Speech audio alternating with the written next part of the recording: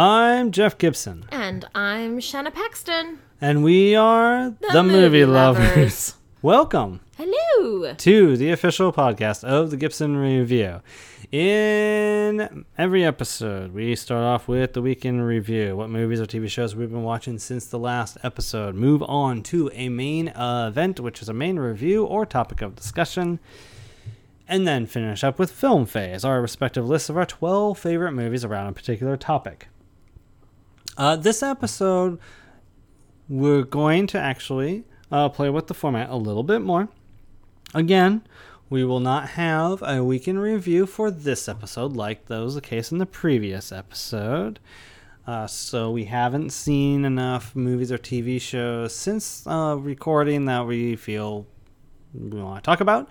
So we'll jump right into the main event in a moment here. That will be our review of Disney's remake of its own film, Mulan.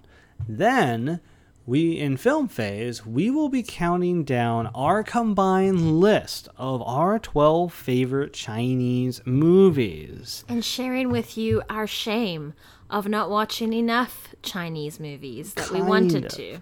Yeah, more on that later. First, if you have checked out the bonus episode of Tenet, I made a boo-boo that I need to correct right away. There is a movie that Robert Pattinson starred in. I incorrectly credited the wrong director. That movie was High Life that Robert Pattinson starred in. That movie was actually directed by Claire Denis. I had mistakenly said it was directed by the Safdie brothers. Robert Pattinson actually did star in a Safdie brothers release. That movie was called Good Time, and that film came out around 2017. So apologies for the error there, but I like to fix my mistakes whenever possible. Now, with that, let's get into the main event and our review of Disney's Mulan.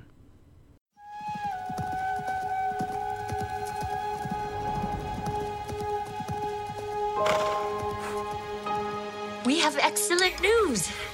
The matchmaker has found you an auspicious match. It is decided. Come and sit down.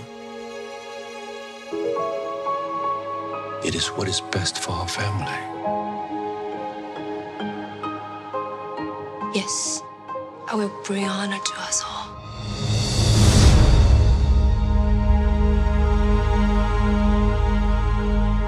Quiet.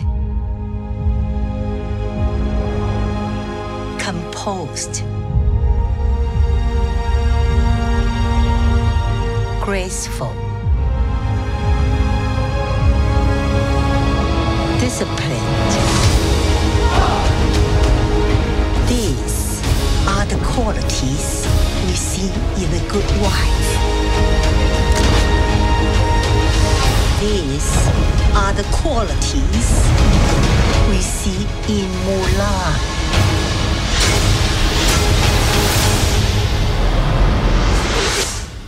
It is my duty to fight.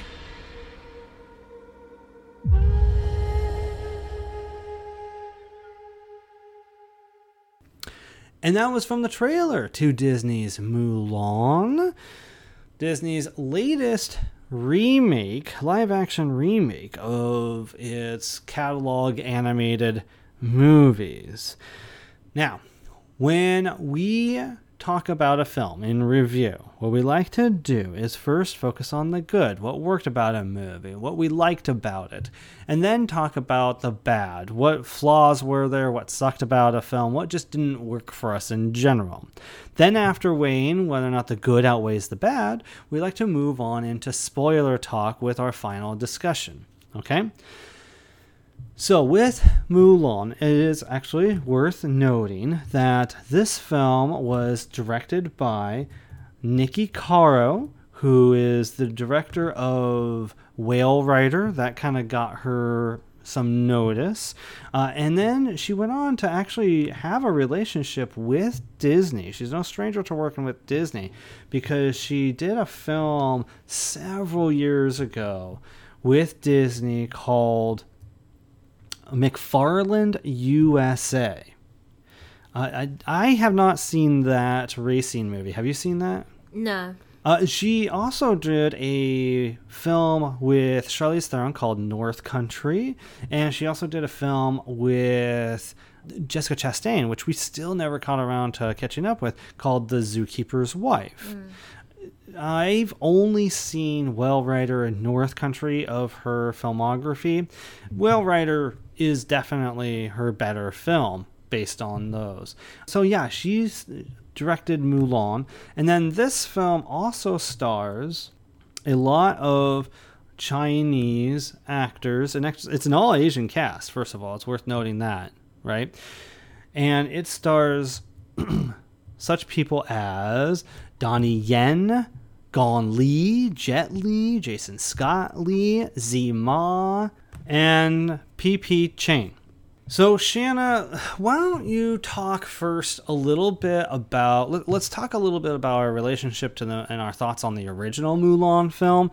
That seems to be a really important place to start based on the dialogue around this film. And then we can segue into our thoughts on this film, what was the good. So first tell us a little bit about your relationship with the original film. So I don't think I got to see this film in the theaters. And I think I was around 11, 12. I think you were 11, because if you were born in 87, it came out in 98. Okay, yeah. I have a lot of sentimental value attached to this film, and I'm totally okay saying that. Sometimes that happens with people. My father had gone to Australia for the first time, and he brought back, I think, Monsters Incorporated. Did that come out around the same time? That was more like 2001. Oh, okay. That same Toy Story? year would have been A Bug's Life. Oh, okay. Maybe. There we go. So he came home with A Bug's Life and Mulan VHS tapes for us from Australia. So there were things being advertised on the VHS tapes to Australian people, like Disney on Ice, which I was like, wait, what? That's a thing? Mm-hmm. So it has, and so it was just this little treasure that we had, that we got to see into another world, what was being advertised, because we're such consumers. And, so the physical copy has sentimental value to me. And I think it's important to mention, because we just had to purchase this digitally. So I think it's important to note that physical copies, something physical, can have sentimental value. I loved this film growing up. I preferred the character Mulan to Belle in Beauty and the Beast. Really? I liked Belle, but I thought she was smart and I thought she was clever, but I also thought she was really tolerant of things, her situation. And yes, there's heroism in that, but Really? I really loved Mulan because she is all those things and not tolerant. She's like, I'm going to protect my family. I'm going to protect my father specifically, and I'm going to be the one to go to war. I don't care what's going to happen to me as long as my father gets to be safe. Is that intolerance? Oh, wait. Belle kind of does the same thing. Shit. Yeah, she protects her father. She sacrifices herself to protect her father. But at the same time, Belle's breaking marital stereotype stuff. Which is important in a Disney princess movie. But Mulan is breaking gender roles, which I feel is so much bigger, at least in my perspective. Sure. Subjectively, it's bigger for me. So I've always loved her, and I've loved her sidekicks. I love the horse. I love the cricket. I always thought the cricket was the cutest thing. I love the songs. I know there's only, you watched this recently, there's only 4 or 5 songs. Yes. And I like them, but my favorite is Be a Man, because it kind of is the celebration of celebrating your masculine side if you do identify as a woman. And I always found that to be pretty cool growing up, being told that growing up around 7 boys, in our family units. Like being told, oh, you don't get to play with RCs or, you know, run around too much or be rough. So that always appealed to me. Mulan has always appealed to me. So I've also loved the art style that Mulan does. You know, they're taking from artworks that we have seen that depict the Chinese landscape, the landscapes of China. So this movie means something to me. And it still does as an adult, because you've seen it periodically throughout your life. Yeah, I mean, I haven't watched it in the last 3 years, but I do come back to it when I can. Okay, well, as you mentioned, I rewatched this film recently, and I'm really glad that I did a couple days before seeing this remake. I remember growing up, you had the whole run of Disney films of A Little Mermaid all the way through Lion King. Wait, right? I think it's important that you state your age too. Well, I'll get there. Had those movies, and then Pocahontas came along, and Hunchback of Notre Dame, and Hercules, and the quality of the Disney films took a steep drop off of the cliff with those films compared to what came before. All right. And then when I was not even 18 yet, Mulan came along. And I remember at the time thinking, okay, yeah, this is a step above the previous 3 films. And I remember it being pretty good. I remember it not being great, but I remember it being pretty good. And then I remember Tarzan coming out the year after, and I remember that one being better than Mulan was, right? And then Disney took a steep drop after that with its next period of films, or the following period of films. It'll be really interesting, I think. One of the things I've been trying to get to all year, and it looks like it'll be a 2021 project, is going through Disney through the years and watching and reviewing every single animated film chronologically through Disney Animation Studios. And it'll be interesting revisiting this period too to see, you know, if my memory of everything lines up still.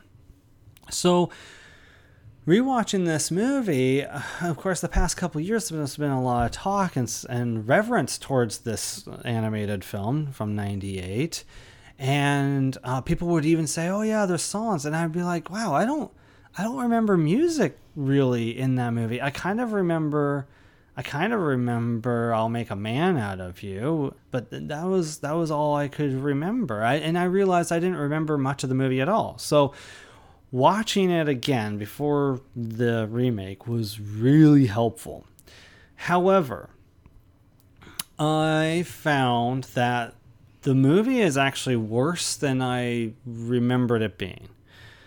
You said that there's 4 or 5 songs. First of all those songs are fairly forgettable and are not top tier Disney material. Like, there's no Be Our Guest here, there's no Under the Sea, Kiss the Girl, a Whole New World. Like, I know a lot of these are romantic songs, but... No, but you're also mostly mentioning Little Mermaid there. You've got like 3 picks. And Aladdin and Beauty and the Beast. There's no Be Prepared. There's none of these really top tier songs from the Disney songbook in this movie. And in fact, the one that everybody remembers, I'll Make a Man Out of You, Be a Man, like, we're celebrating the most toxic masculine song in the whole of Disney's songbook. Tell me how it's toxic. Tell me the words in it that make it toxic. It's literally, first of all, you and I kind of differ on this song because you remember it being mostly about Mulan.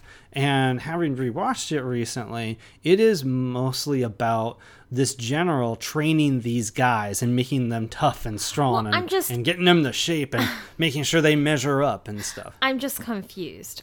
I'm looking at the lyrics right now, and yes, did they send me daughters when I asked for sons? That's a little sexist. Mm-hmm. But, you know, as you always say, it's of the time. And it's period accurate. I always thought this was you know, they're going to war. Let's get down to business to defeat the Huns. They're getting these people ready to go to war. Yes, that's okay, so they have to be hard on them. They have to be mean, etc. But I always found the one verse being tranquil as a forest, but on fire within. Once you find your center, you're sure to win. Then he insults them again. And again. And again. So that little piece... Great defense you're building here. Piece always stood out to me because I was like, oh, I'll find my center. But, you know, then the next verse is, I'm never going to catch my breath. Say goodbye to those who knew me. Boy, was I a fool in school for cutting gym. I loved all of that because, like, some of these guys were admitting that they weren't prepared. You know, I always thought it was nice that they were admitting that they need improvement. And so, you know, the chorus is, be a man, we must be swift as the coursing river, be a man with all the force of a great typhoon, be a man with all the strength of a raging fire, mysterious as the dark side of the moon. I mean, I always thought that was rather beautiful and a nice way to talk about masculine. Look, the Tarzan songs do it way better with compassion and love, but you know, this is what we had at the time. This is what we had at the time. And the question is whether or not that holds up. And I'm telling you that even the most memorable song in this movie isn't necessarily that great. And it's memorable. It's catchy. Anyway, I like to move on from the songs. The songs are not that great in the animated film. And Mushu is not one of the best sidekick comic relief in all of Disney history. He is no Sebastian. He is no Boo or Carpet. He is no what is it, Lumiere and you know what Clodsworth. Would be a fun list after rating all the Disney movies is rating the sidekick characters. Could be pretty cool. Yeah, maybe. But Mushu would definitely be far down there on that list. His jokes just are not that are not well written, and it seemed like they were just really banking on Eddie Murphy's talent to really carry through in his performance whatever they wrote, and it does not land. Look, say what you will, I do like when Mushu rants about dishonor on you, dishonor on your family, dishonor on your cow. You know, I like his rant sometimes. Yeah, all right. But yeah, like, I don't understand the love of Mushu outside of anybody who was maybe grade school or preteen age at that time, and they thought that was the funniest shit they'd ever seen as a kid, you know, because watching it now, I'm sorry, like, his jokes and his writing was way better, and his characterization was way better in Shrek as the donkey than he gets as a Mushu in Mulan. But I will say, that movie is not terrible because there are nuggets of interest. Anytime the movie's actually being genuine and sincere about the legend of Mulan, for lack of a better term, you know, what she has to do and the battle scenes and those kinds of things, you know, then the movie is actually interesting. And it feels like at the time, Disney did not trust the material to be interesting enough without throwing in forgettable songs and a poor sidekick. So with that said, you know, why don't you tell us your general impression of the remake and what was good about it? Well, I have a disclaimer. I feel like I'm at an advantage here, because we knew that with our Mulan review, we were going to do a Chinese list at the end of that episode. This episode that is finally here. Yes. Because it's been since March, you know, that we've been wanting to do this. Right, yes. I've maybe watched 10 Chinese films, and I feel like each experience broadened my understanding of the Chinese culture and history and story-making style. They all seem to share this theme of we're going to tell a story, and it's going to be a dense story, and you're going to think that you've been watching this movie for an hour after 15 minutes, but and then you're going to be like, wait, what just happened? We time traveled. I've never been to China, but through these movies, I've been able to gain an understanding of what the landscape is like and what color symbolism and significance of certain practices have for Chinese culture and the land. Mm-hmm. And to be fair to yourself, you've actually seen way more than 10 in prep for this film. I think I only remember 10. So, I mean, it doesn't count if I said, this is too torturous, we're not going to watch this. No. Obviously, I'm not counting those. No, but you have seen more than 10. Well, that's very sweet of you to give me so much credit. Anyway, I feel like I'm at an advantage because I have this little bit of movie Chinese foundation set up for me. So when we finally got to watch Mulan, it was so beautiful, and I just had even more appreciation for it because I see the Mulan remake as an opportunity to really shine a light on the beauty and the practices of China and its people. And I felt like this movie did it. I don't know everything about China, and I never will. But from what I got to see, I really appreciated what this film did. It shows a variety of landscapes across the land. You know, we're seeing the rice fields to the stones to the snow. We got the snow scene that I wanted. I love the snow fight in the original, so that was amazing. We got to see that in this film. So I have more of appreciation for it, but someone like our son who hasn't seen a lot of Chinese films, he might have interpreted it as, oh, wow, look at all these different things that this culture celebrates and the way they do things, like the makeup. The way they do the makeup and how it's shot, too. There's a lot of cinematographic variety happening here. Yes, you have wide shots, you have panning shots, then you have cool stuff shots, for lack of a better term. You know, you have the camera's above the table, and then it's a little time lapse of putting each item down. And so there's a lot of variety in the cinematography style. There's everything came out pin sharp, which I was really worried about with the film experience, the viewing experience. Like, I know that we should have seen this on a big screen, but at the same time, I don't know what they did when we purchased it. Like, I don't know if it'll continue like that, but everything was very sharp, even though we don't have the newest TV or whatever. Everything, all the details were very crisp. There is so much color symbolism happening in this film. There is so much texture to this film. I felt like it really was this celebration of China and its people. So that's the China part. Okay. And then the performances were just beautiful and stunning, and I felt like the characters were fully realized. I maybe was missing a scene or two from the original that I wish had been incorporated somehow. But all in all, I really, really loved this film. I loved the talents that I got to see. I would hear someone and I'd be like, oh, that sounds familiar. That voice sounds familiar. And would look it up and I'd be like, oh my gosh, I love that actress. So it was quite beautiful. I loved the additional characters they had. I loved the way they pivoted things because of additional characters in the story. I love the realization of woman noticing woman and acknowledging each other's strengths and also being there to remind them that, yes, this is my strength and you can have that too. You can practice it. You can put your strength to this particular kind of practice. I really enjoyed that.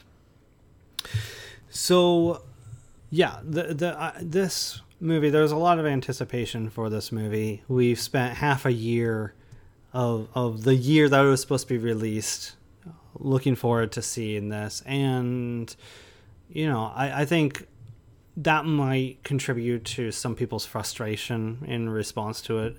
But I think here's the thing. If you want the animated movie from 1998, if you love that, go see the animated movie from 1998. But I am telling you, this remake is how you do a remake.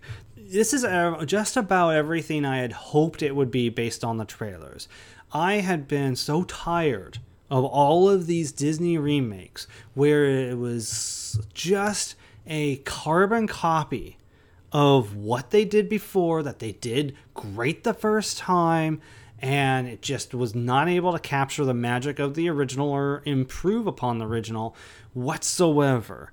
And it just felt like a money cash-in because these people, they know the name, they recognize the brand, they'll go out and watch whatever has to do with that brand, and we'll take all the money as a result. If you want to remake something, do something different with it, make improvements on it, and that's what this movie does. It changes a lot from the original while being a remake of that story.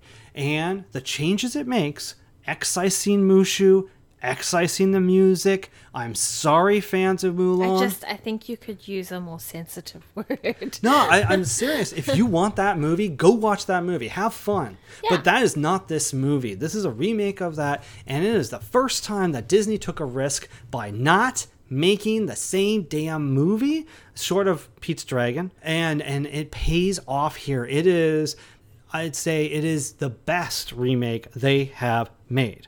Pete's Dragon, up until now, a really good movie, but not a great movie. Better than the original. But you know what? I didn't hear anybody crying out, we want that dancing poor-ass family from Pete's Dragon. Where's that family in the remake of Pete's Dragon? Where's the mean old lady? I mean, I would have been okay with every little piece being sung somewhere in there. I don't understand why people are so precious about this particular movie. Be precious about Beauty and the Beast. Be precious about Aladdin. Be precious about Little Mermaid. Their actual crown jewels. Be precious about Snow White and the Seven Dwarfs. Thankfully, they haven't remade that one yet. Whatever. Cinderella. All their actual classic great movies. The original Mulan was great in concept and what it represented. But as a movie, this is way better. Why is it way better? First of all, I totally agree with you, Shanna. We lost out here.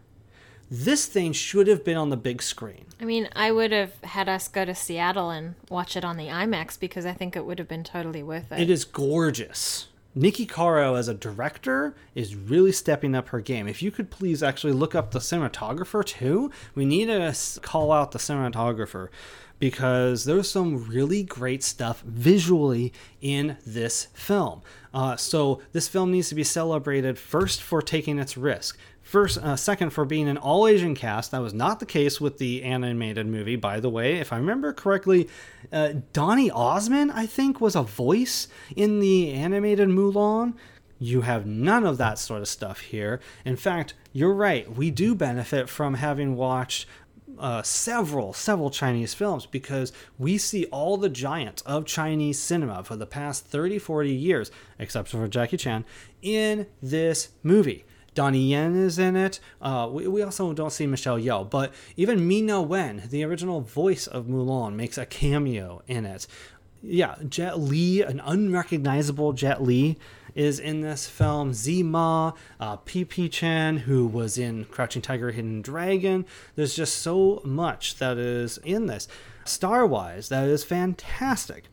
So it's rewarding if you also understand, yes, a lot of Chinese cinema is historic epics, and sometimes it also has some wuxia elements. And this film... That was very exciting. ...has a little bit of wuxia elements. We'll talk a little bit more about that a little bit later, but there is some wuxia elements in this film as well. If you understand elements of Chinese cinema, you can go along and understand what they're trying to do with this film. So the visuals and the direction are fantastic here. It's also interesting how they changed the matchmaker scene while retaining the spirit of the scene. In other scenes, there's references to what was originally in the animated film, but they don't play it beat for beat. They just make a reference to that. So as a fan of the original, you get something out of that, right? Well, and I want to say that Mulan has even more tenaciousness, strength, and brilliance in this remake. You know, you look at that tea scene, you reminded me that the matchmaker in the original says that you must be poised. Well, I'm very sorry. Mulan is pinpoint poised in this one with what happens in that scene. So I love it. The cinematographer of Mulan is amazing. Mandy Walker. So this is triple F rated. Well, that has to do with the writer, the director. So we're double F rated. Who's the writer of the movie? Turns out Mandy Walker has done the cinematography for Mulan, Hidden Figures, Australia, Tracks, which has given her a few awards. I'm not sure what the movie is, but again, awards. Then she did The Mountain Between Us with Idris Elba. Oh, okay. So a few movies I haven't seen yet. And then something called Truth, which seemed to get her a few awards because, all right, you know. And the writers are Rick Jaffa, Amanda Silver, Elizabeth Martin, and Lauren Hynek. I don't know if any of those are actually the original writers that are being credited for, you know, story credit or whatever. But if they're not, then yes, this movie is triple F rated because you have 3 women writers, a female director, and a female lead played by Yafei Liu, who is new to me. I thought she was magnificent in this. Gong Li is great in this. Gong Li, if you're familiar with Chinese cinema, she was the star, and she was in a lot of Zhang Mao films during the course of the 80s and the 90s. She is a tremendous actress, and she does a great job here as a character whose name I apologize, I cannot pronounce. I don't think, based on the spelling, it's like Zhang Jian, who is like a witch. She's the witch that we see in the trailer. Yeah. I just I wanted to give... Well, she's actually a warrior, so let's be... However you want to credit her, that's the character that Gong Li plays, and she plays that wonderfully. Was there anything else you wanted to say that was good about this version of Mulan? I just feel like it's a truer story and truer to where it comes from. Yes. That's the other thing I was going to say, too. It seems... I don't know if authenticity is the accurate word, but you feel like whenever this is taking place, it's very vague about that. It feels very much of its time, the way people are, their attitudes towards women and stuff are of its time. It seems very honest and truthful about that. And it seems culturally authentic as well. Is that what you meant? Yes, but also with the performances. You know, I think of The Farewell and how quiet the performances are in there. And I kind of compare it to this. And I just feel like they're hitting the right notes here. And I hope that they do other movies that are from other cultures and that they do it right. The original Mulan, it's a different time. And you can tell that they've taken this story and they're going to make it their own. Right? Rather than take the story and honor where it came from. That's what they achieved here. And so I hope that they do that going forward with other films that come from other places. You know, time will tell if they continue this trend, if that is even a thing. Right now, their docket is Cruella, which we've mentioned before, starring Emma Stone, and then a remake of Little Mermaid. I don't know what else is in their plans. What other movies they're planning? Oh, I think they're doing Hercules also. But I wonder how far they are in that. Yeah. I don't know in terms of culturally speaking what they can draw. Remember, like Disney is notorious for being predominantly white in their storytelling, right? Well, if they're doing Hercules, I really truly hope that they're going to use people of Greek origin. And probably Roman origin too, I think. But I don't care how old the story is. I want it to be authentic. I want it to be true from where it came from. Well, let's move on into the bad. What didn't work for us, Shanna? Once you get started, what didn't work for you about this remake of Mulan? Nope, I don't think I have any problems right now. Are you serious? I loved all the characters. Like, I felt like all the decisions they made were realistic, in a sense. Like, I love the original where the Huns, I think, sneak up on them or something in the snow scene in the mountains.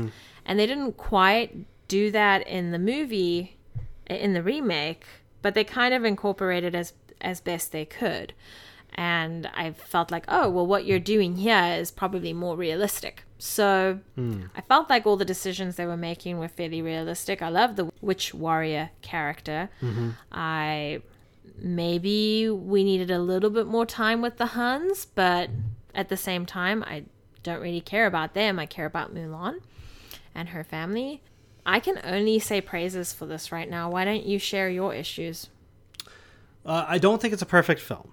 I do have issues. As much as there is much to praise and appreciate about this film, there are little things here and there that prevent it from being perfect or great, right? It's the CGI spider, isn't it? That's funny, though. No, like, the first thing is that really struck me as, like, within 5 minutes, it becomes apparent that Mulan has superpowers. Look, they talk a lot about chi and energy and all that sort of stuff, but like, this little girl is able to do superhuman things during the first 5 minutes of the movie, and that is a drastic change from, you could say, yes, the original, but also, like, you're telling a legend of supposedly a normal average girl who did something extraordinary, right? So making her extraordinary in the first place, right off the bat, kind of takes away the elements that make her partially make her relatable and interesting, you know, as this village girl who went off and passed herself off as a man and became one of the army's greatest warriors. That's extraordinary enough. To add this element of her being special did not feel necessary to me, and it took me a little bit out of it. Okay, let's just take it easy here. Superpowers are your issue. Yes. Like, you've watched something like Sleeping Beauty, right? Okay. With Disney. Yeah. But if you go and look at the original tale, it's horrific, and there are things that are left out of it. So what? Have you looked at the actual Legend of Mulan? No. Does she have superpowers in the actual Legend of Mulan? I don't know. So... No. Listen here to me. It doesn't matter. Like, she's a story. She's a story to inspire others about things that need attention now and hopefully not decades from now. And we've watched enough Chinese movies to know that, what do you call it, wuxia? Yeah, wuxia, yeah. To know that wuxia is, I would safely say, it's China's version of superpowered beings. And for you to say that Mulan has superpowers, I feel like is very disrespectful. I feel like, yeah, I do, because she's not a Marvel superhero. I think that there is a ton. Then why do they treat her like she's a Marvel superhero? They show her bleeding, don't they? They show her injured. They show her sad. But they show her at the age of like 10 or younger being this extraordinary person who can do things that no average child her age can do. Okay. They set it up though. They show you a couple shots of her practicing this art of movement. In the rice fields, etc. They're not just throwing you in there, and they're trying. That happens after. They're drawing inspiration for something. From something. I can't find the word. But if you look at House of Flying Daggers, you look at Hero, you look at what's the other one? Crouching Tiger, Hidden Dragon. You look at those movies, and honestly, that's a Chinese thing. That's not an American thing, but it does really well in America. So I feel like, hey, this is kind of cool. And to me, from like a personal female identifying point of view, we do have innate abilities that we're born with, whether it's to analyze something, to build something, or to practice a physical art movement. So I'm totally cool with the direction we went. I agree that you do have things that are innate inside of you, and I believe Mulan does as well, and she doesn't need the superpowers in order to demonstrate that. Now, as far as the wuxia point that you make, that was the other issue I had. There are wuxia elements. On the one hand, it's like, oh, okay, I see what they're going for here, but the problem is it's not consistent. It's not a consistent element of the movie, and it's an element that really seems to only pertain to Mulan, as opposed to a lot of the movies that you are referencing. Have others that are practicing it in front of us. It's part of the whole fabric of the bigger picture, right? Okay, cool. So it almost... She's not alone. Because of introducing that element, it almost feels like the movie isn't sure if it wants to be a wuxia film or if it wants to be a historic epic. It kind of makes it just slightly off kilter in that regard. I don't agree with you. We see the witch warrior also practicing it. She's kind of mastered it. She's like several levels ahead of Mulan. We also see the emperor use it very briefly. You know, the father sets it up. He says something along the lines of, you know, this is a practice, and if you're not practicing it, you're not going to have the ability. And, you know, everybody's pretty happy in that freaking village. Like, no one's had a war for a while. Everyone's kind of chill. So maybe that's why they're not practicing it. Sure, they don't acknowledge that no one else is practicing it, but you also see that the woman who is the witch, who identifies as a warrior, she's getting persecuted and being called a witch. And then Mulan got called a witch too. And the emperor doesn't show his wuxia technique in front of anyone.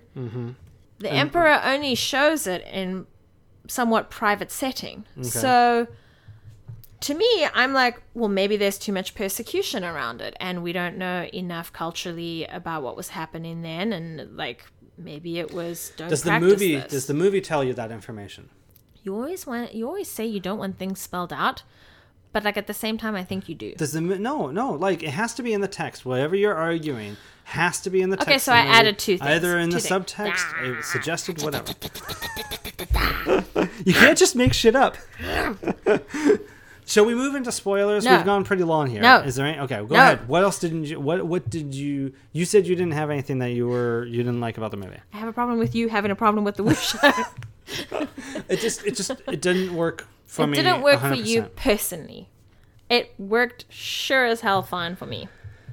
Fair enough. Okay, now we can move on. Okay, so because we're going long on this review, let's move into spoilers. For those who haven't seen the film, does the good outweigh the bad, and how would you rate it? It most definitely does. I'd rate it a 9 out of 10. Whoa. Yeah, it really did it for me. The good definitely outweighs the bad. There is so much here that is worthy of celebrating and worthy of appreciation. Nikki Caro does some of her best work in this film, and there's a couple other things, especially pertaining to the witch, I want to talk about in spoilers, that I think have layers of interest to them. So I think this movie is highly recommendable. This movie is a $200 million budgeted film plus marketing.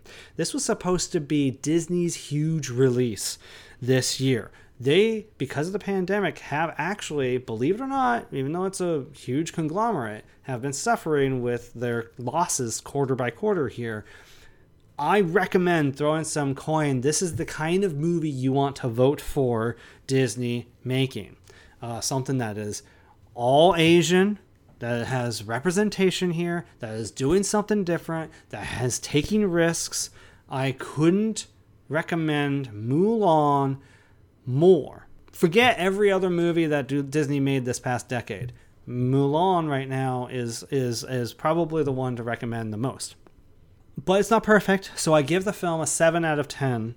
It's because they didn't have your favorite character, Mushu, huh? Very, very funny. No, I know, seriously, like, people actually are rating it a 3, a 1.5 star, a 5. And a lot of it is because it's not the animated movie. I'm telling you now, if you want the animated movie, go keep to your animated movie.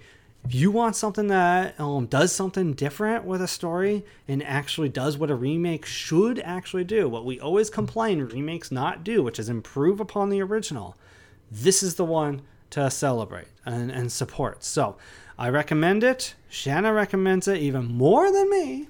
And even though I feel like I'm giving the more impassioned support for it. Are you saying I'm not impassioned about how I support it?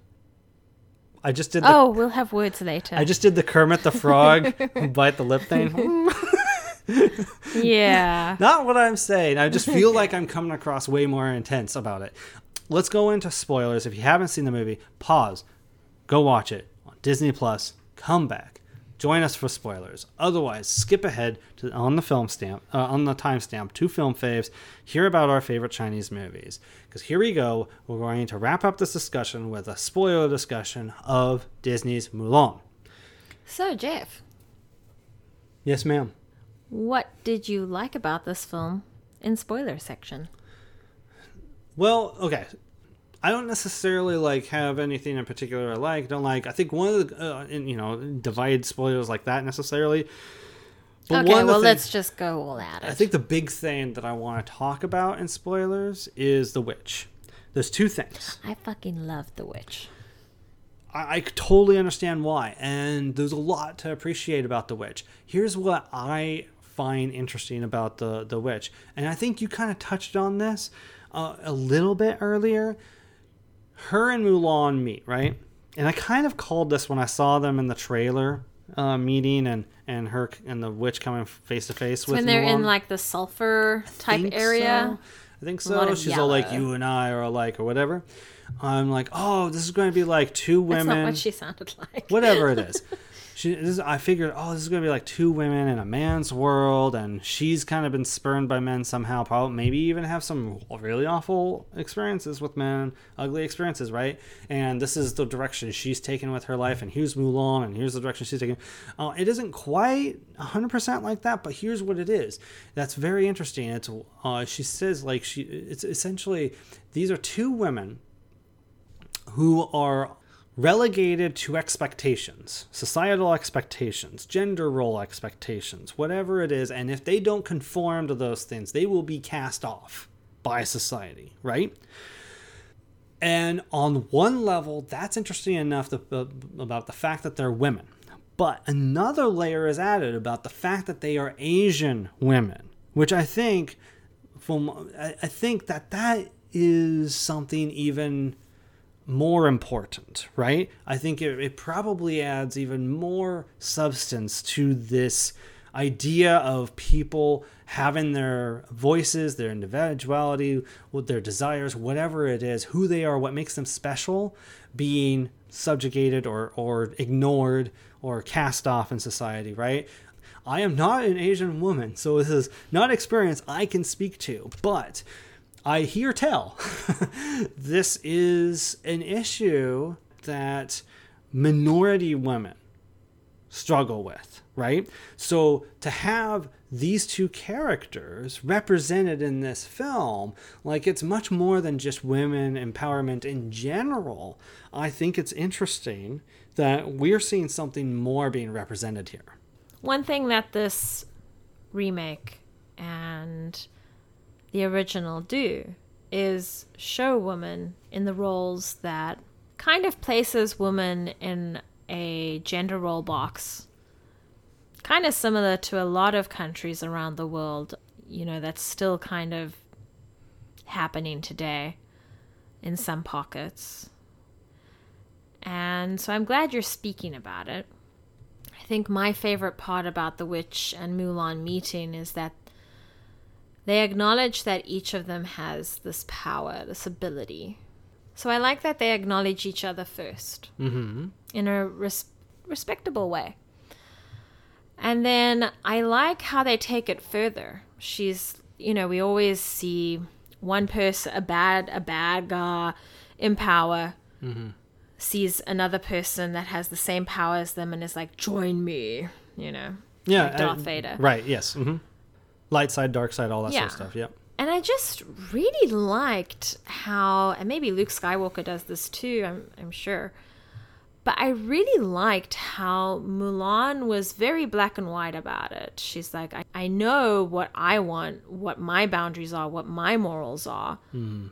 So I acknowledge your power. I acknowledge my own, and I'm going to continue my way. And then they take it further, where they meet again, and the witch warrior is like, it's too late for me. And Mulan acknowledges what she's saying, but she also says to her, it's not too late for you. You can always redeem yourself. You can, and she kind of spins it back on her. She's like, together we can achieve good. Yeah. Which is really lovely that it went the other way, and in the end, you know, the witch warrior takes that opportunity and does what she can. She's tired. She's gone through a lot, you can tell, and makes her sacrifice in her own way for redemption. And I know that you didn't like that part, and that's why you're breathing the way you are with your puffy chest and like a pufferfish. But I really, like, you know, your argument. Well, let me speak to my own argument. You could go ahead and finish your point. I liked it. I think it was simple. I think it was effective. I think it puts weight to seek the redemption, do the good thing. Yes, you don't necessarily have to die to do the right thing, but if that's your decision, and, you know, that whole death with honor thing, I'm okay with it. So, I hear what you're saying. Wow, but that goes well when you say that. One of my favorite podcasts likes to say, I hear what you're saying, but you're completely wrong. Oh, in a very playful you shouldn't manner. add that part. You know, you're doing enough just by saying, I hear what you're saying. That is like saying, you're wrong. So, her sacrifice. Okay, so that's the issue I have, right? Is Jason Scott Lee's character, who is the primary villain, he tries to kill Mulan from afar and shoots an arrow at her. Now, we've seen Mulan do some pretty fucking impressive acrobatics and, you know, parry and dodge much more difficult things than a single arrow. So Mulan, we are led to believe, could have handled herself with that one arrow that she sees coming. Gong Li's character sacrifices herself, gets in the way of the arrow, and kills herself. Now, that's not necessary, but it felt like the script needed that to happen.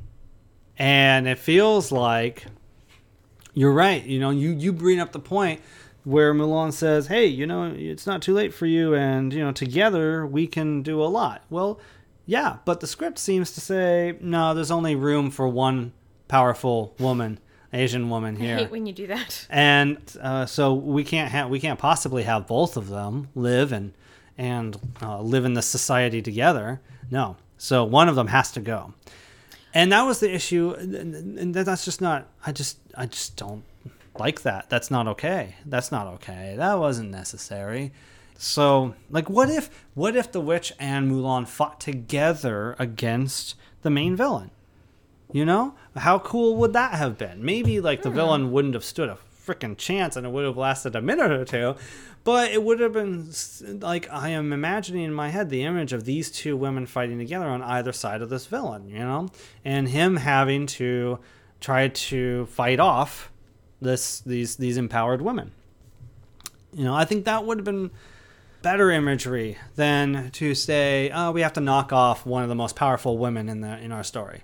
I like what you're saying about an alternate. I like even the idea of them fighting next to each other for just even a little bit. And then maybe there's a bigger final blow that occurs. Yeah, like, sure. That's fine too. Actually, right? I really like that idea. So I think you have a good point. She did not need to sacrifice herself, especially in straight that up moment. like that. Yes. Okay. I do think it had to happen for the story to move it along quickly. But you're right. I think given our history of looking at other Chinese films and stories, it could have been more epic a death than that. And maybe that was a little rude. If there needed to be a death at all. Yeah, because like what would happen next? Would she go to the forest and heal herself, just mentally, and emotionally? Because I think there's a lot there. Imagine an emperor who has that witch by her side as an advisor. By his side? Yeah, by his side in the end as his advisor or second in command, and has someone like Mulan in his army. Actually, that sounds great. I know that's contrary to the society historically, but at the same time, you know what I like about what you're saying? What do you like about what I'm saying? Tell me. Actually, I have to take that away. Oh, come on. I like what you're saying, that, there could have been a way you could have swayed this, played it out at least a little bit longer. Mm-hmm. But I also thought about, well, the witch has done really, really bad things, and it would have actually caused a bigger issue, I think. And I like to believe that the witch thought about this. I like to believe that the witch thought, hey, if I do change for the greater good, if I change my life for the greater good and live, people will still remember all the bad I did. And here's Mulan. She's the new girl on the block. She's got the power that I have. She will be even more powerful than me. I will shadow her and make people fear her when she doesn't necessarily need to be feared. So we've got these two characters who have the same power that are coming from different backgrounds. Think about if Darth Vader lived, it probably would not have been good. Lots of people would have wanted revenge. So I'm thinking in the context of this country, like there would have been uproar. People. You're saying the witch is the Darth Vader of China's history? Maybe. China's pretty epic, Okay. So I feel like you would have had that to argue. All right. Anything else you want to throw in there before we wrap up? I love the sword that Mulan received, that it had an additional honor element to it. The character, yeah. Like... Yeah, it has the three characters. Being a warrior, yeah. Mm-hmm. And I love that it was family.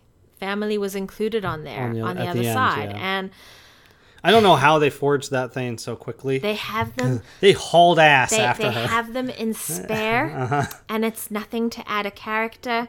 It's like being ready for the toddler's birthday party coming, and they ordered the clearance stuff, you know? So they've got a storeroom for such occasions. They must be prepared. Women have a very push-pull relationship with wanting to have a family or be there for their family and still exercise their power and potential and grow themselves, So I love that was honored there in that way, and it kind of brings the balance. Very cool.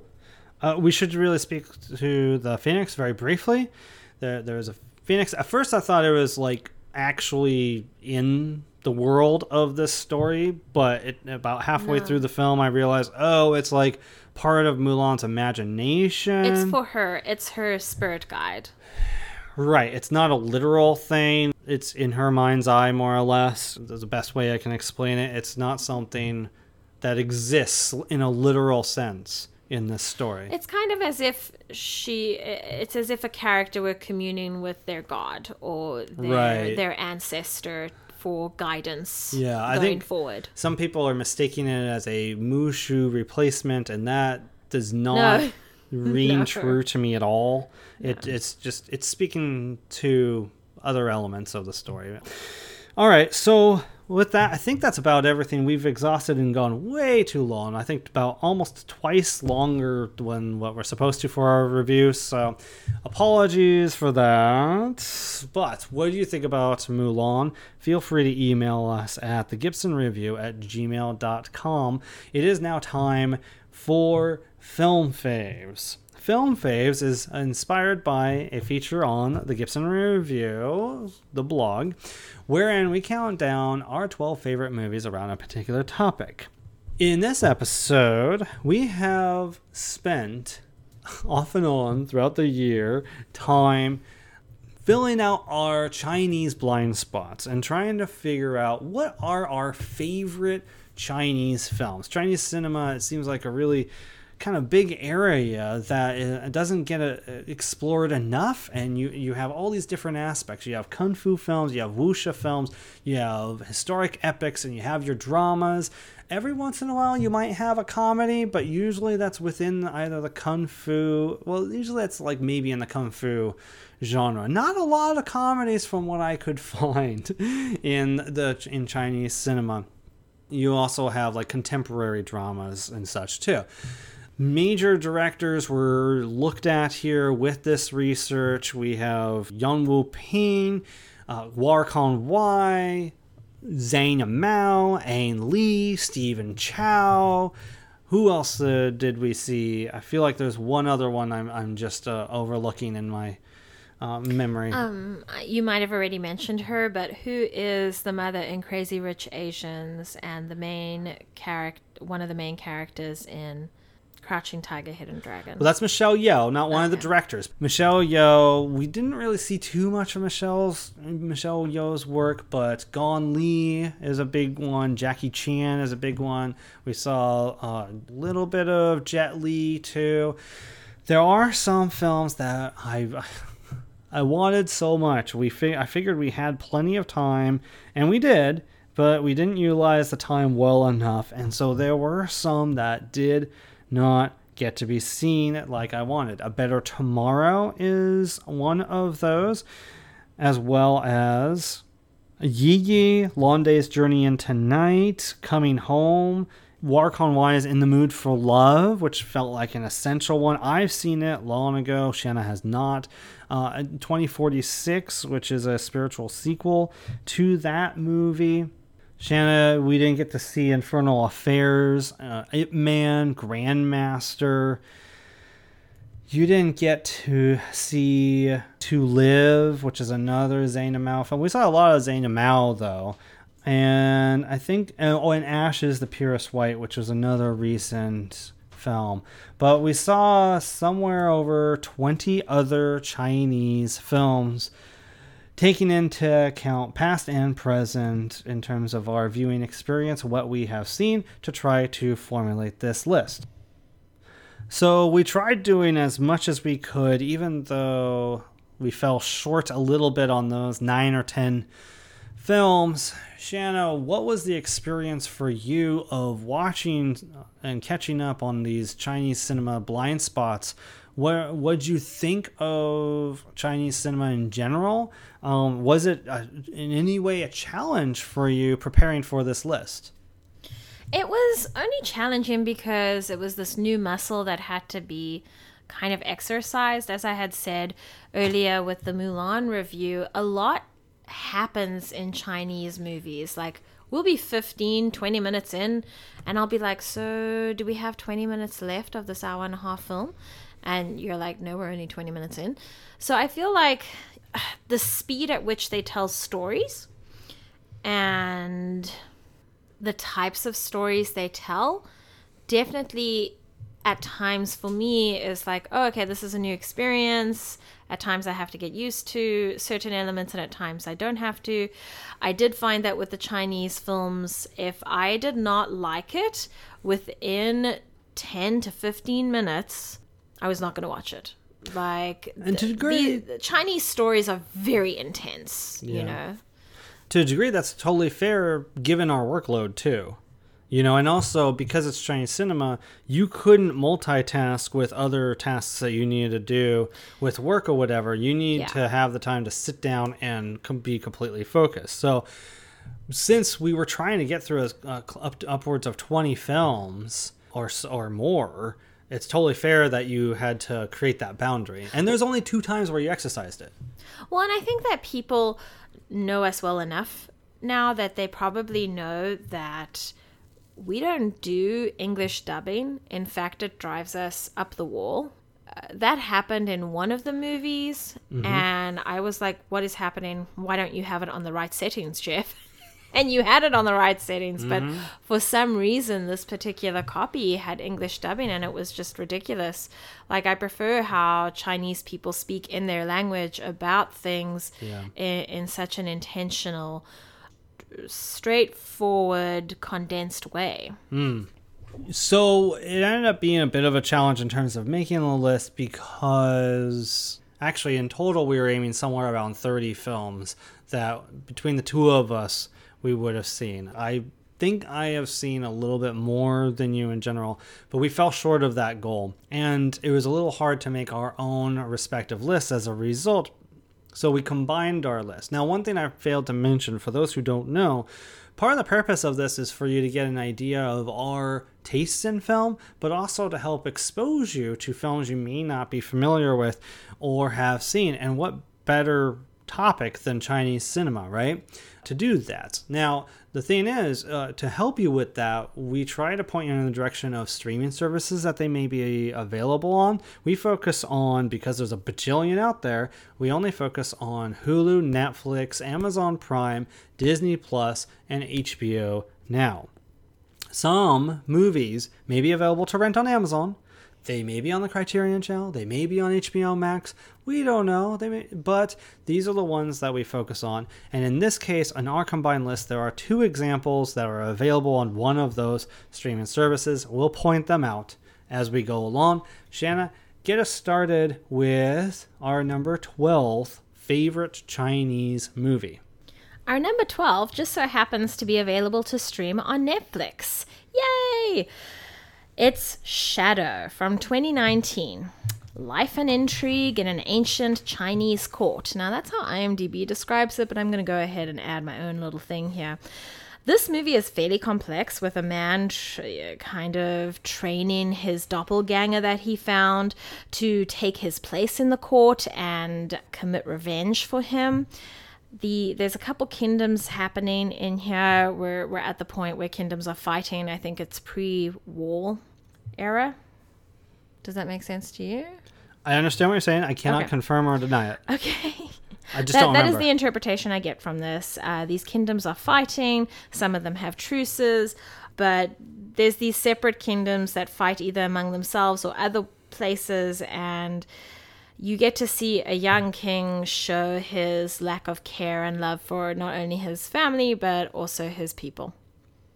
With beautiful fighting techniques and cinematography, a very desaturated look. And there's stuff that happens with water, which is always exciting for me. This is one of many Zhang Mao films that we saw as his most recent film that we saw. And the third act especially is really cool in terms of what you're speaking to. Very cool. What is our number 11 favorite Chinese movie? Our number 11 is House of Flying Daggers from 2004. Now, this was available for a really long time to stream, and now all of a sudden it's not. So keep your eyes open, because maybe it'll roll back. A romantic police captain breaks a beautiful member of a rebel group out of prison to help her rejoin her fellows. But things are not what they seem. The reason I love this film is because of all the color, the symbolism, the cinematography, the movement. This is where we have that wuxia practice being shown to us. There's a lot of, whoa, how did they do that? Things happening here. Also directed by Zhang Mao. I think it was his second big wuxia international release as well. And it starred Zhang Ziyi, who had become a rising star a few years before. Shanna, what is our 10th favorite Chinese movie? Our number 10 is Drunken Master from 1980. This is the film I was talking about that for some reason has some English dubbing happening, and I'm like, what? No, that's stupid dialogue. I know they're not giving stupid dialogue. Show me the real dialogue. Like, it was very upsetting. Anyway, this has got Jackie Chan, guys. He looks like a little kid. It's awesome. He's so young. There's a couple other recognizable faces in there too. You'll know what I mean when you watch it. Basically what we have here is Jackie Chan is a young adult teenager type person, and he's rebellious and doesn't really care about his actions, but at times he's compassionate too. So he's kind of in this weird phase, and his father's had enough. His father is, I can't train you. You keep taking the shortcuts and the ways out. You're going to go to your uncle.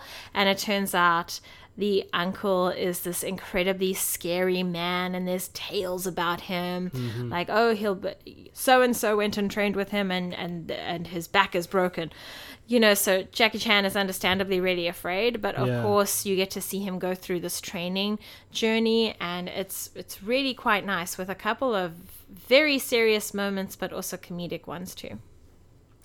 Yeah, and I wonder, there's a friend of ours who supplied this. He owns a bunch of Kung Fu films, friend of the show. He's been on the show before, Alan.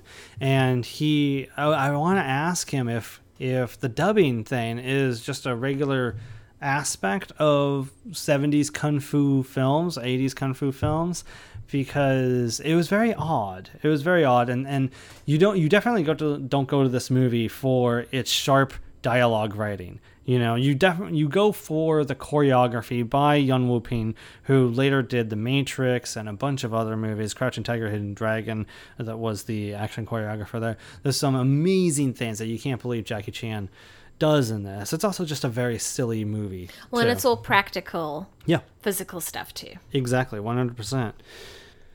Yeah, so what is our 9th favorite Chinese movie? Our number 9 is from 1992, Raise the Red Lantern. A young woman becomes the 4th wife of a wealthy lord and must learn to live with the strict rules and tensions within the household. I love how this film is shot. It really focuses on women, their faces, their issues, their hopes, desires, loves, and pains. It's very complicated. It's kind of hard to keep up with at times. At times, I'll be baffled because there's such obscure things happening to women in this show, and women doing things to other women. So at times, it's really bizarre, but it's also really educational and letting me know about other practices around the world. And in this case, it's obviously something that could happen and would happen in China. And that film stars Gong Li, and also directed by Zhang Yimou.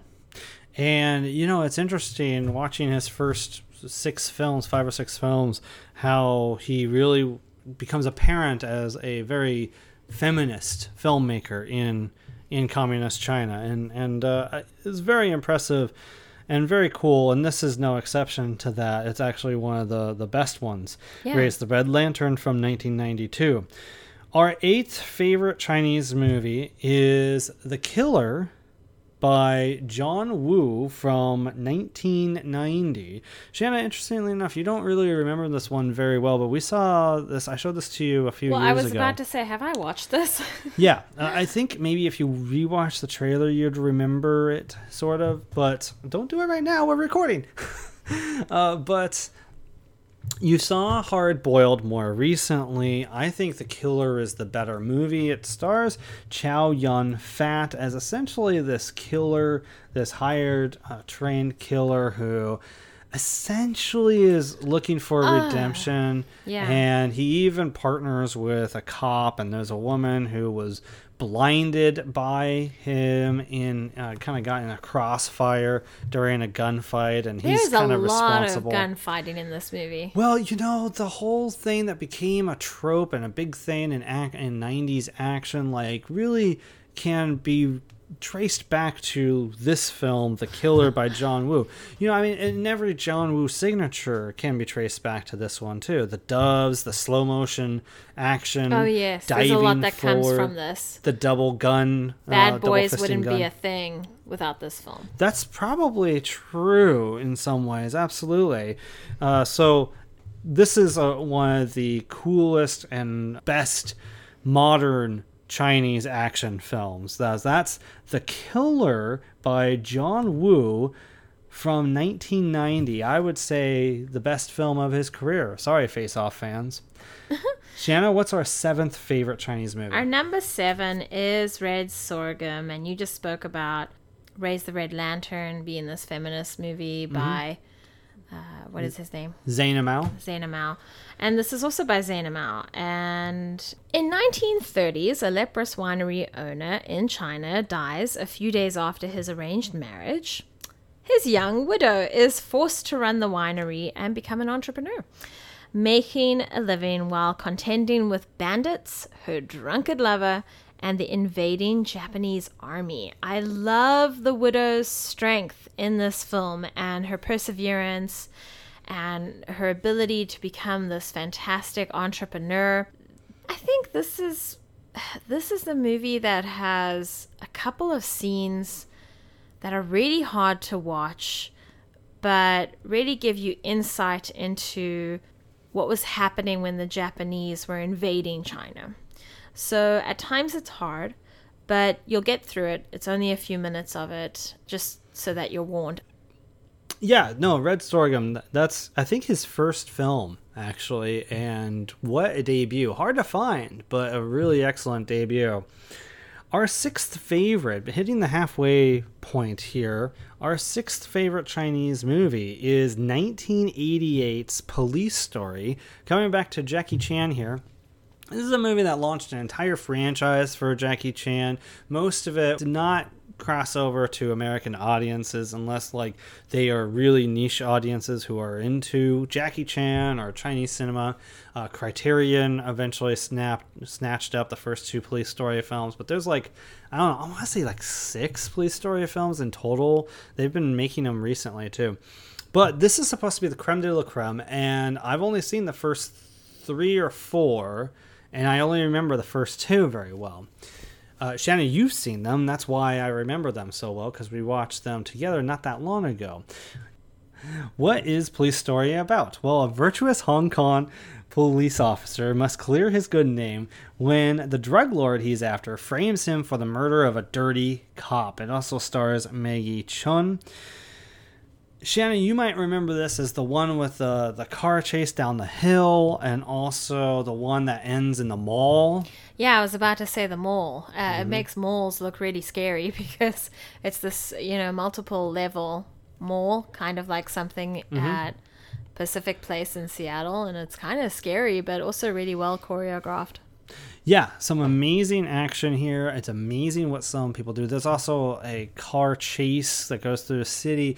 Some real stunts with Jackie Chan, bone-breaking stunts that you see in this film. It's just absolutely extraordinary. I think this is one of the first ones, to my knowledge, where you can stay for the credits and see some of the bloopers of basically watching people get horribly injured.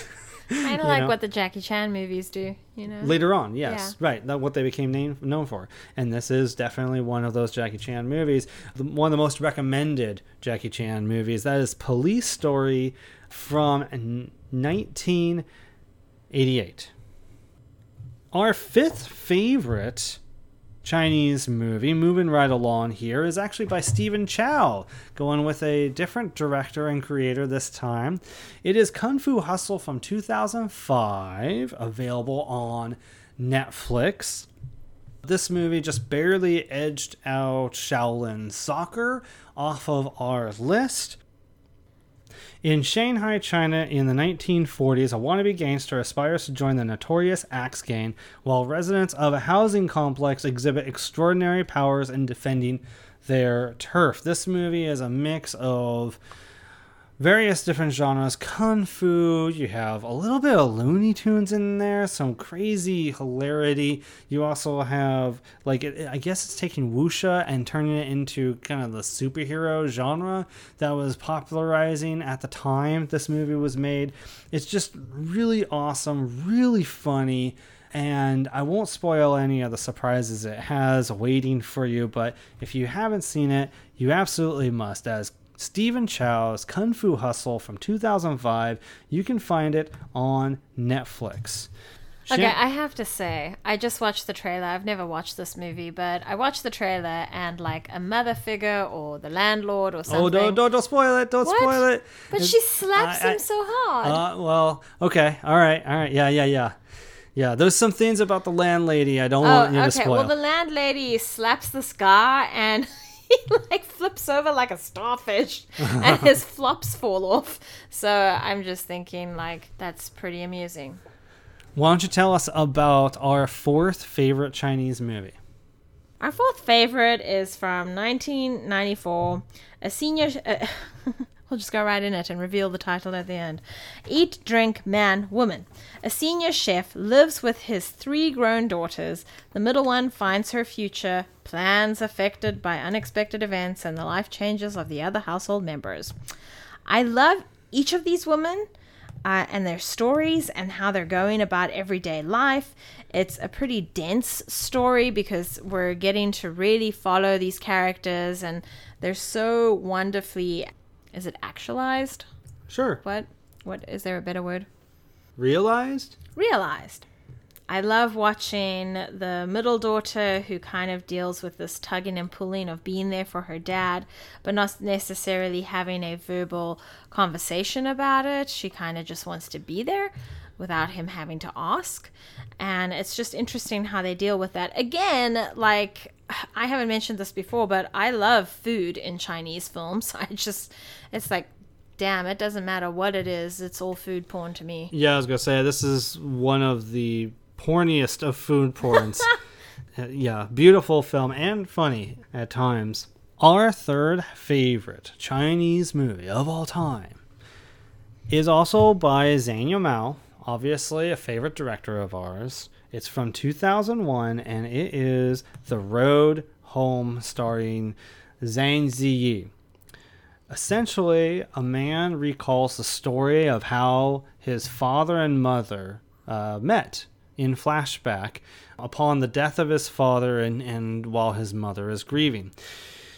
Zhang Ziyi plays the young version of his mom, and this is a movie that I came very close to skipping in our research, trying to prioritize what movies for us to see, and I'm really glad that I didn't, because obviously it became one of the bigger favorites of ours. It's such a simple and beautiful story, and is one of the most touching stories as well that we saw. This is one of my favorite love stories of all time, really. It's Really? so intense, even though they are apart. The significance of the road is told in a slow manner, and I just love the performances and what happens to each character throughout the movie. Yeah. Beautiful film. Shanna, another beautiful film, our last Zhang Yimou favorite. I know, he's dominated this list. This is the Sandy Mao list. Tell us what our second favorite Chinese movie is. Our second favorite is Hero from 2004. A defense officer, nameless, was summoned by the king regarding his success of terminating 3 warriors. The cinematography and color symbolism in the story is my favorite. If you ever wanted to do a study on color, of Chinese symbolism of color in particular, this would be the film to go look at. It's just amazing. It's also a great story about honor and how that can look for certain characters and how it differs. Yeah, this movie is extraordinary. It is a touch Rashomon-like, and it's absolutely gorgeous. Only now are some of the visuals starting to show their age, I think. Yeah, but not by too much. Not too much. I mean, that's how amazing the visuals in this film are. I wouldn't say that that's necessarily the case with House of Flying Daggers, which was released in the States the same year. But Hero, which was originally made a couple years before, absolutely has held up 18 years later and is just beautiful, beautiful story. I love it so much. All right, Shanna, our absolute favorite Chinese movie is also another film by another director on our list that we mentioned before. That director is Ang Lee. It is a movie from the year 2000. And stars Michelle Yeoh.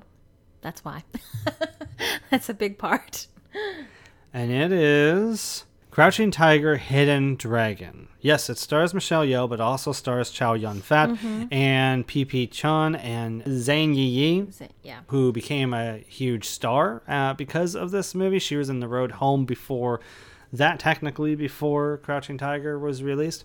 Shanna, why don't you share with everyone why this was your favorite Chinese movie? A young Chinese warrior steals a sword from a famed swordsman, and then escapes into a world of romantic adventure with a mysterious man in the frontier. But that's not the reason why. That's what it's about. Yes. Partially. But I love the performances in this movie, and I love the cinematography, the colors, the wuxia element. This is one of those movies that have absolute beauty in its tragedies. And I love each of the actors and actresses in this film, and I'm always super pleased when I get to see them again. Yeah, this film is absolutely gorgeous. The story writing, it's not just visually gorgeous, but the writing is beautiful. The way it weaves the different elements and the different characters, and it might even take you a couple times to fully understand what the movie is about and stuff. And from what I've also heard, it integrates certain Chinese legends of a particular mountain where people trained in certain arts, martial arts and stuff. And it's everything that Kung Fu and Wuxia films aspire to be, it seems to me. Like, it is the peak of that subgenre of film. But there's so much in the writing, as well as the performances and the visuals, and the choreography is just astounding. And again, there's only a couple shots that are actually starting to show their age 20 years later. It took 20 years, the better part of it, for it to start to show its age. It all still works wonderfully. So, Crouching Tiger, Hidden Dragon, our favorite Chinese movie. If you haven't seen it, I don't know what you're doing with life, but you absolutely must check it out. But what are your favorite Chinese movies? Feel free to email us at thegibsonreview@gmail.com. Shanna, that's another episode in the books. Why don't you tell everyone where they can find you online before we talk about the next episode? You can find me on Flickchart. That isn't quite updated, but there it is. At Spellbinding A. Not A, but A. And then you can find me on Instagram at Shanna_Paxton_photography. So go to thegibsonreview.com. That is the main website where you can find all features, all episodes of The Movie Lovers, all major and past lists are available on there. You can follow us on social media, The Gibson Review on Facebook and The Gibson 99 on Instagram. Instagram must note two things. First of all, shout out to the account Syneption, who has been very supportive of our Instagram account and helped bring more attention to it. Thank you very much to Syneption. At the time of recording, he has helped get us up to 200 followers. So thank you for that, Syneption. On the Instagram, I often do bracket polls for your favorite movies. You will find on there soon, if not the time this thing has hit your ears, a poll for your favorite Chinese movie that you get to vote on. Recently, they are finishing up their favorite teen movie. I'll tell you the results of that in the next episode. It looks like it came down to Lady Bird and Heathers. Very surprising, very interesting that it came down to those two films for favorite teen movie. They also voted Scarlett Johansson as their favorite actress of all time. And I think that may be it right now in terms of updating you on what they've loved. But go to Instagram, the Gibson 99, to keep up on that and participate in the fun. You can also find me at Flickchart at the Gibson 99 there. Now, next episode, we're going to go back to one of our March Backwards Through Time Aftershock episodes. Previously, we did, as Aftershocks, our favorite discoveries from our journey going backwards through time the past 3 years. We also did our favorite actors and actresses. Now, in the next episode, we'll do favorite directors of all time as our Film Faves segment. For the main event, though, I think, Shanna, correct me if I'm wrong, I think our main review will be Antebellum. Did we decide Antebellum over Congealionaire? I think, yeah, we did. Okay. That looked super interesting and frightening. All right, so keep an eye out for our thoughts on Antebellum and our favorite directors of all time. You will find that episode on Tuesday, September 29th. Also, be sure to check out our bonus episode, which has our review of Tenet, Christopher Nolan's latest release. That was just released a couple days ago on, I think, maybe even Sunday, September 6th. So go find that as well. You can find that on SoundCloud, Spotify, Apple Podcasts, and Stitcher. In the meantime, keep loving the movies. This is Jeff and Shanna saying Bye-bye.